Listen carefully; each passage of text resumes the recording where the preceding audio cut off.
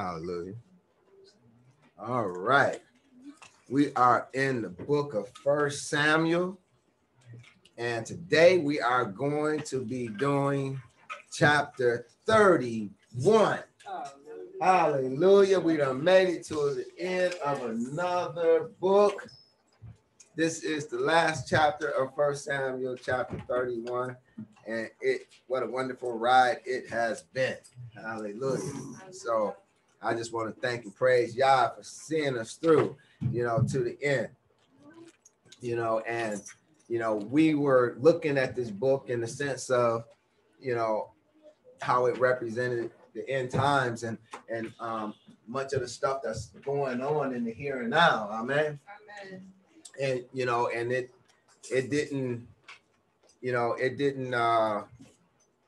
disappoint at all. I mean, it was packed, and this last chapter it still speaks to what's to come, what may be very soon to come. Right. So with no further ado, let's jump right in. So Genesis. See, that's what happens when you do Genesis like 4 or 5 times, right? I don't know. I don't spend so much time in Genesis. Matter of fact, let me have the first reader read 1 Samuel 31, 1 and 2. How about that? Now the Philistines fought against Israel, and the men of Israel fled from before the Philistines, and fell down slain in Mount Gilboa. And the Philistines followed hard upon Saul and upon his sons. And the Philistines slew Jonathan and Abinadab and Malchishua, Saul's son. Hallelujah. Okay, so here it is. We see that the Philistines are fighting against Israel, and we've been going through this book long enough where everyone should be familiar with the Philistines and what they represent, i.e. those who are of the faith, but with the belief that they don't have to do any works. So these are the faith without works folks, and they're fighting against the Israelites, which are folks that's wrestling with good and evil and seeking to prevail by holding on to good. That is Elohim, and all that entails. So here it is. They're fighting, and it says the men of Israel fled from before the Philistines and fell down slain in Mount Gilboa. Now, Mount Gilboa, Gilboa specifically, speaks to a fountain of bubbling. So the mountain here speaks to the love of the world in a negative sense. The love of the world, and the fountain of Gilboa found within the mountain speaks to spiritual truths. So here it is.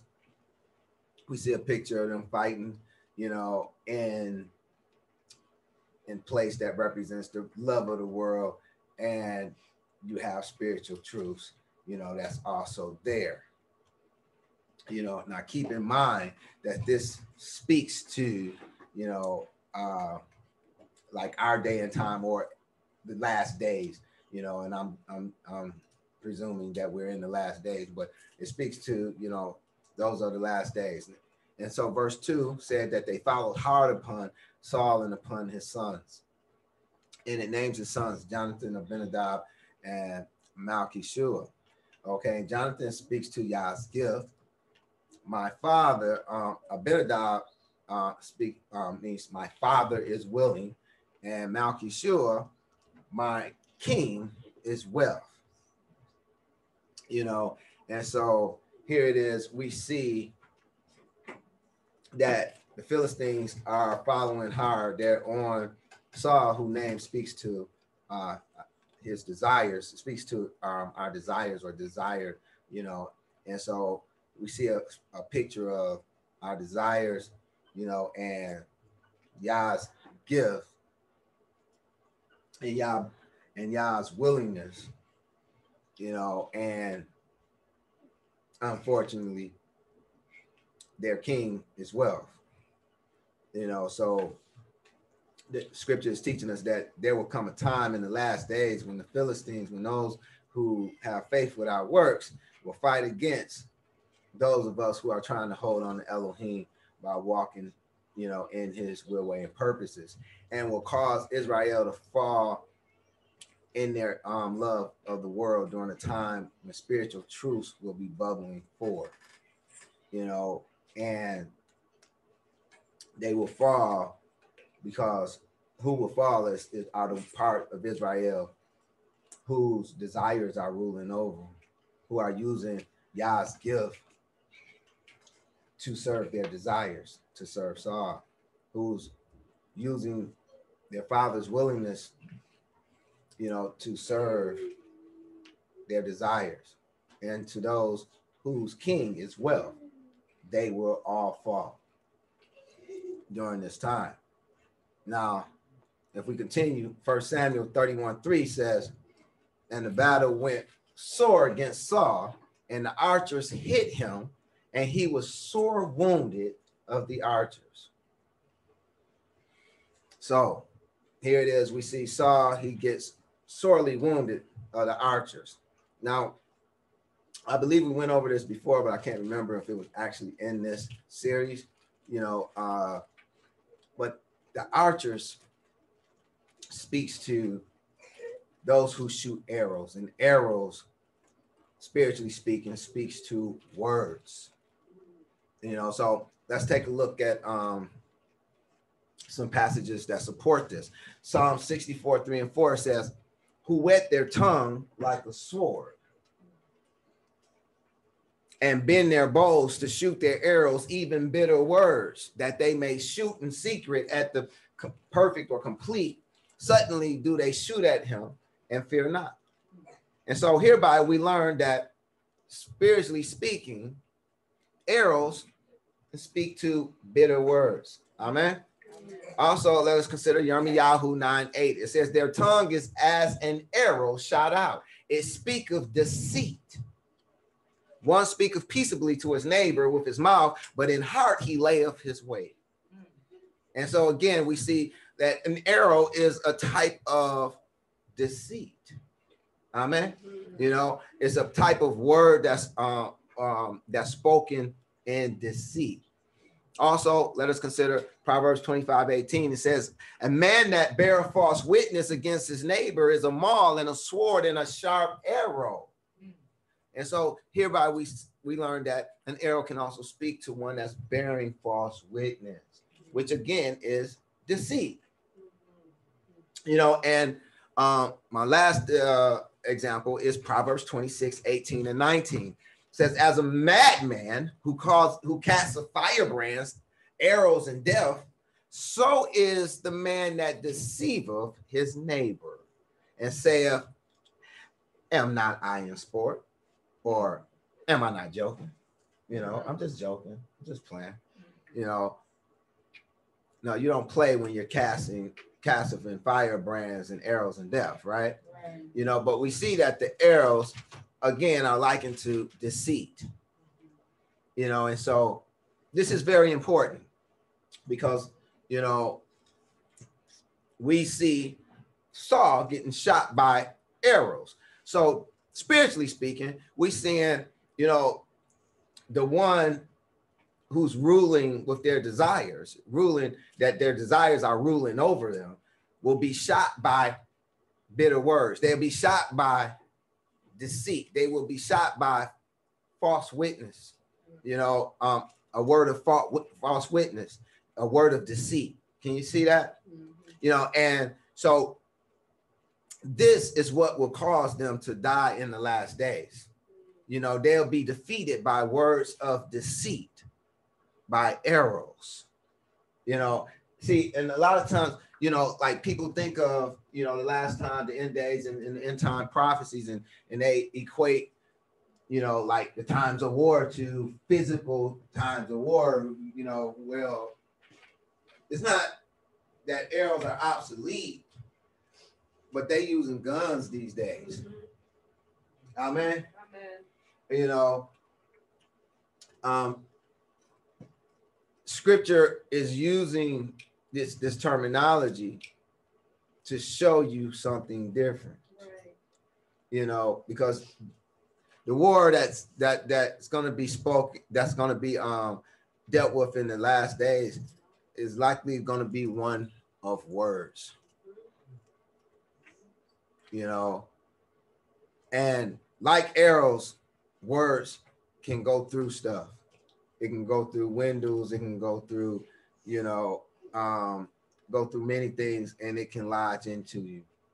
You know, and it's an old saying that, you know, licks hurt, words hurt worse than licks. Yes. You know. So I want you to consider this, though, that they were defeated by words of deceit, because the end time prophecies speak of this very thing. And we'll see as we continue on. Let me have my next reader read 1 Samuel 31, 4 through 6, please. I'm sorry, go to 7. Then Saul said unto his armor bearer, draw thy sword and thrust me through therewith, lest these uncircumcised come and thrust me through and abuse me. But his armor bearer would not, for he was afraid. Therefore Saul took a sword and fell upon it. And when his armor bearer saw that Saul was dead, he fell likewise upon his sword and died with him.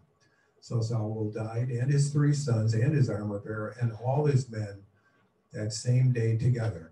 And when the men of Israel that were on the other side of the valley, and they saw they were on the other side of Jordan, saw the men of Israel fled, and Saul and his sons were dead, they forsook the cities and fled, and the Philistines came and dwelt in them. Hallelujah. Okay, so here it is.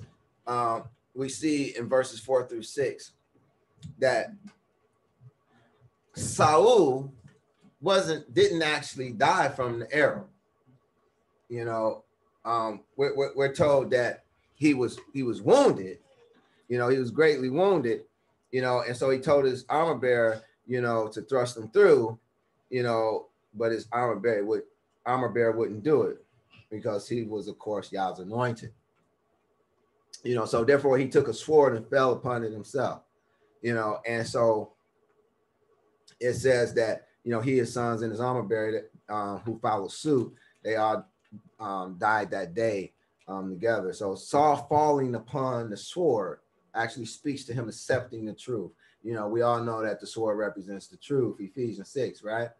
You know, so Saul falling upon the sword speak to him accepting the truth of the matter. You know, so before he died, or in the midst of his dying, you know, he accepts the truth. You know, hence he won't die deceived as his sons likely did, but will receive and accept the truth prior to dying. Kind of sounds like the male factor on the torture stake next to Yahshua. You know, and that's not to say that, you know, what his overall outcome is going to be. I'm not speaking to that at all. I just couldn't help but see that correlation, you know. Now, verse 7 said, when the men of Israel were on the other side of the valley, and they that were on the other side of Jordan saw that the men of Israel fled, and that Saul and his sons were dead, they forsook the cities and fled. Now, this is a real important passage right here, because this also speaks to the end time prophecies. And in the end time prophecies, it actually speaks of Yah's people fleeing the cities.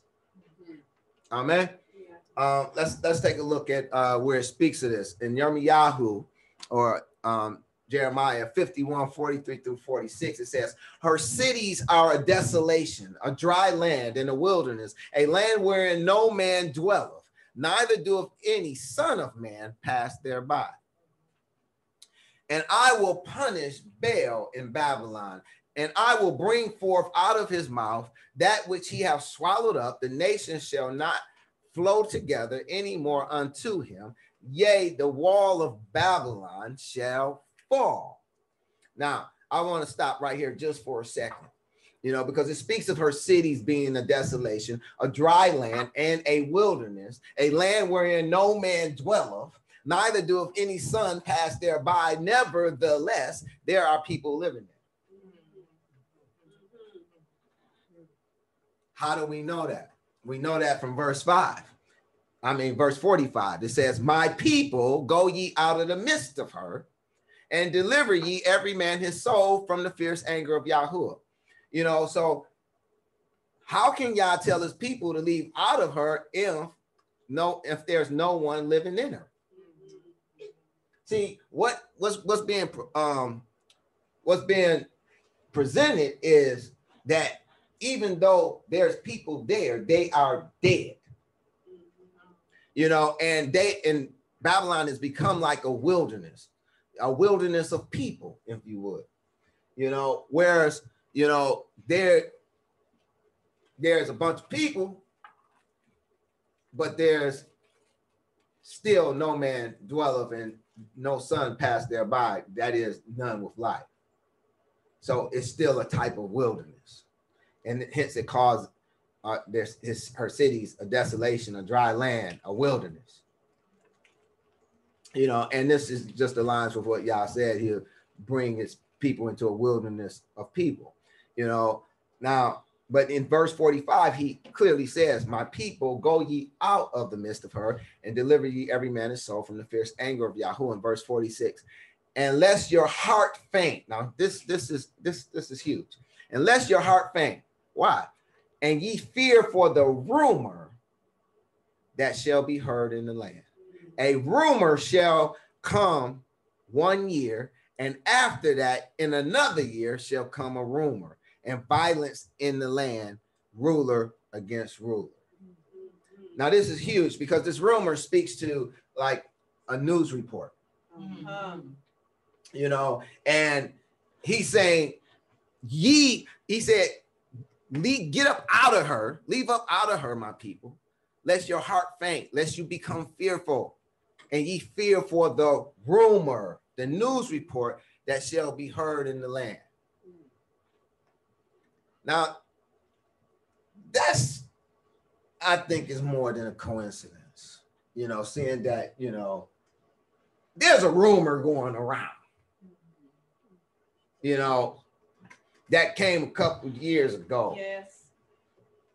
Started, you know, 1 year, and then the next year, this rumor is still going around. Says a rumor shall both come 1 year, and after that, in another year, shall come a rumor. And then it says, in violence in the land, ruler against ruler. You know, and it just interesting, I'll say, that, you know, now there's a war, you know, over in the same vicinity of where the original Babylon actually was. It was actually in the region where war is taking place right now. You know, and I'm just saying that to say it's interesting. So nobody say Pastor Obadiah said nothing. It's interesting. You know, but this aligns with what we read in Revelation 18 as well. 18:2-4 says, and he cried mightily with a strong voice, saying, Babylon the great is fallen, and is become the habitation of devils, and the hold of every foul spirit, and a cage of every unclean and hateful bird. For all nations have drunk of the wine of the wrath of her fornication. And the kings of the earth have committed fornication with her, and the merchants of the earth are waxed rich through the abundance of her delicacies. And I heard another voice from heaven saying, come out of her, my people, that ye be not partakers of her sins, that ye receive not of her plagues. Just so happened to be a plague going around today. Also, let us consider 2 Thessalonians 2:8-12. It says, and then shall that wicked be revealed, whom the Adonai shall consume with the ruach of his mouth, and shall destroy with the brightness of his coming, even him whose coming is after the working of Satan, with all power and signs and lying wonders, and with all deceivableness of unrighteousness in them that perish, because they receive not the love of the truth, that they might be saved. Now get this. And for this cause, Elohim shall send them strong delusion that they should believe a lie. Sound like a rumor to me.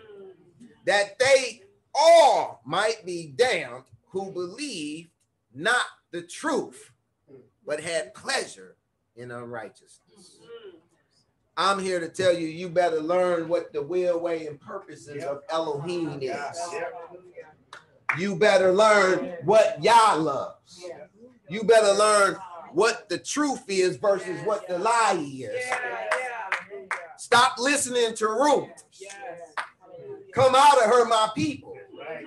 Turn the ignorant box off. Stop listening to the reports. Why? Because it says, lest ye fear. Where'd it go? It was somewhere up in here. But it was lest ye fear for the rumor that shall be heard in the land. So what is Yah saying? He's saying if you listen, keep listening to it, you're going to fear. Is that not what he's saying? He says, lest your heart faint and ye fear for the rumor that shall be heard in the land. That would not be in your best interest. This is why he's telling you not to do it. Amen. So, you know, and then here in 2 Thessalonians, we see that Elohim says he shall send them strong delusion that they should believe a lie.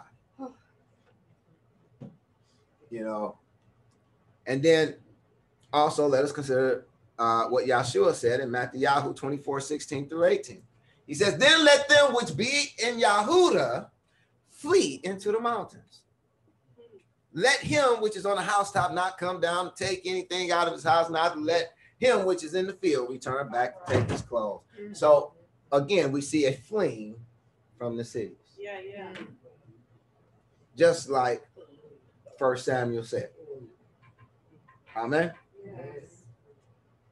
You know, 1 Samuel 31 is showing you a picture of Saul and his sons dying due to a message of deceit. Scripture puts forth a revelation that of things that will happen in the end times that will cause people to die because of a message of deceit.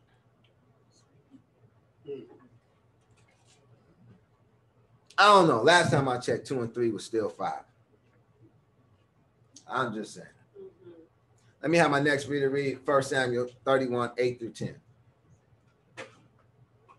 And it came to pass in the morrow, when the Philistines came to strip the slain, that they found Saul and his 3 sons fallen in Mount Gibor. And they cut off his head and stripped off his armor and sent into the land of Philistines round about to publish it in the house of their idols and among the people. And they put his armor in the house of Ashtarah. And they fastened his body to the wall of Beth Shan. Hallelujah. All right. Now, we want to kind of get this because this is something to look out for. You know, so it speaks of him cutting off his head, stripping off his armor, you know, and putting his armor in the house of Ashtaroth and fastening his body to the wall of Beth Shan. Now, Ashtaroth speaks to increase or riches, and it can also speak to a star. Then we have Beth Shan, which speaks to a house of ease. You know, now think about this for a second. You know, I want you to think about who Saul is and what he represents and his sons. You know, so the cutting off of Saul's head speak to the cutting off of the knowledge, wisdom, and understandings concerning the desires of Israel, because that's what Saul represents. He represents the desires of Israel that was ruling over Israel. Amen. You know, so the cutting off of his head, which is where your knowledge, wisdom, and understanding is kept, you know, speaks to those desires of Israel, you know, and to strip off Saul's armor and to put it in the house of Ashtaroth speak to the utilization of the same arguments that Saul utilized to defend his wicked desires are now going to be used to defend the house the house or the mind that's concerned with riches. So folks are going to be using the same things that he used to justify, you know, obtaining his desires. Israel is going to be utilizing the same arguments that was used to justify them, you know, acquiring their wicked desires or fleshly desires to actually, you know, defend the mind who's just going after riches. And you can already see that kind of going on with the prosperity message, you know, prosperity gospel, if you would, you know, in how they tell you, you know, hey, you know, look at us, you know, we're rich because we're blessed, you know, and, you know, all they're concerned with is riches, you know, and that's not what it's about. You know, lastly, to fasten Saul's body to the wall of Bethshan speaks to applying his will in actions, i.e., the reasons why and the ways of that Israel went about doing things to help keep the house of ease or the mind of ease. You know, so they're utilizing the same thought patterns, the same, you know, to defend their doctrines, you know, in the same way that Saul did. You know, those who were just trying to satisfy their desires, you know, they were using certain doctrines of scripture, you know, to support that. You know, look at Abraham, look at the all the ancient saints, David, Solomon. They were rich. Yah wants you to be rich too, you know, and you know, if you're not, then you're doing something wrong, you know, and this sort of thing, you know.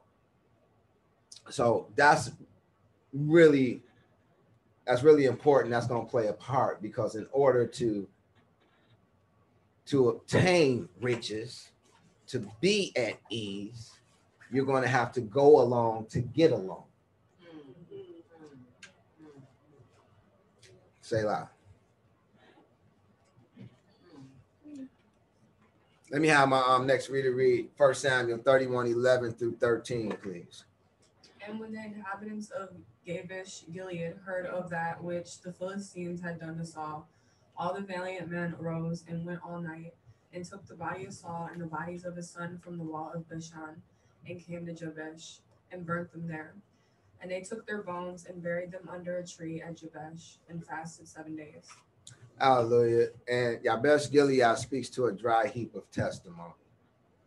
You know, and so we see the burning of their bodies and the burning of their bones is simply a picture of Yah destroying wickedness out of Israel. The burial of their bones speak of Saul and his sons becoming fodder for a holy principle, that a holy principle might stand concerning what not to do in Israel. Because if we don't learn anything else by Saul, we learn what not to do. Amen. You know, and that principle is that Israel should not reject Yah as their king by striving to be like the world, who has men to reign over them. Yah is our king, right. And yes. Yah knows best. Yes. Hence, we're not to insist that our desires rule over us. And this is the same thing this is what was done back in the time of Saul when he first became king. You know, people rejected Yah as king. Why? Because they wanted what they wanted. They wanted their desires.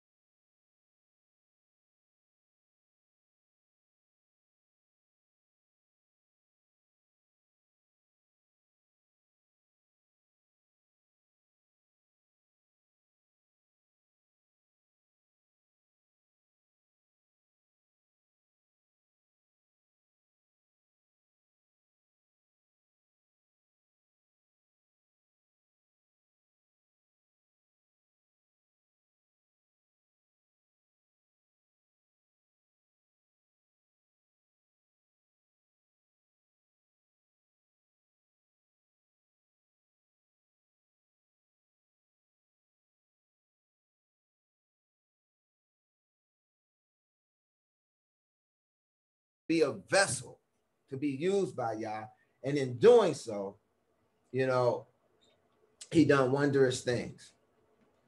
You know, so I pray that we can all learn the lesson from 1 Samuel. That's all I have for you today. Pray it was a blessing. Hallelujah.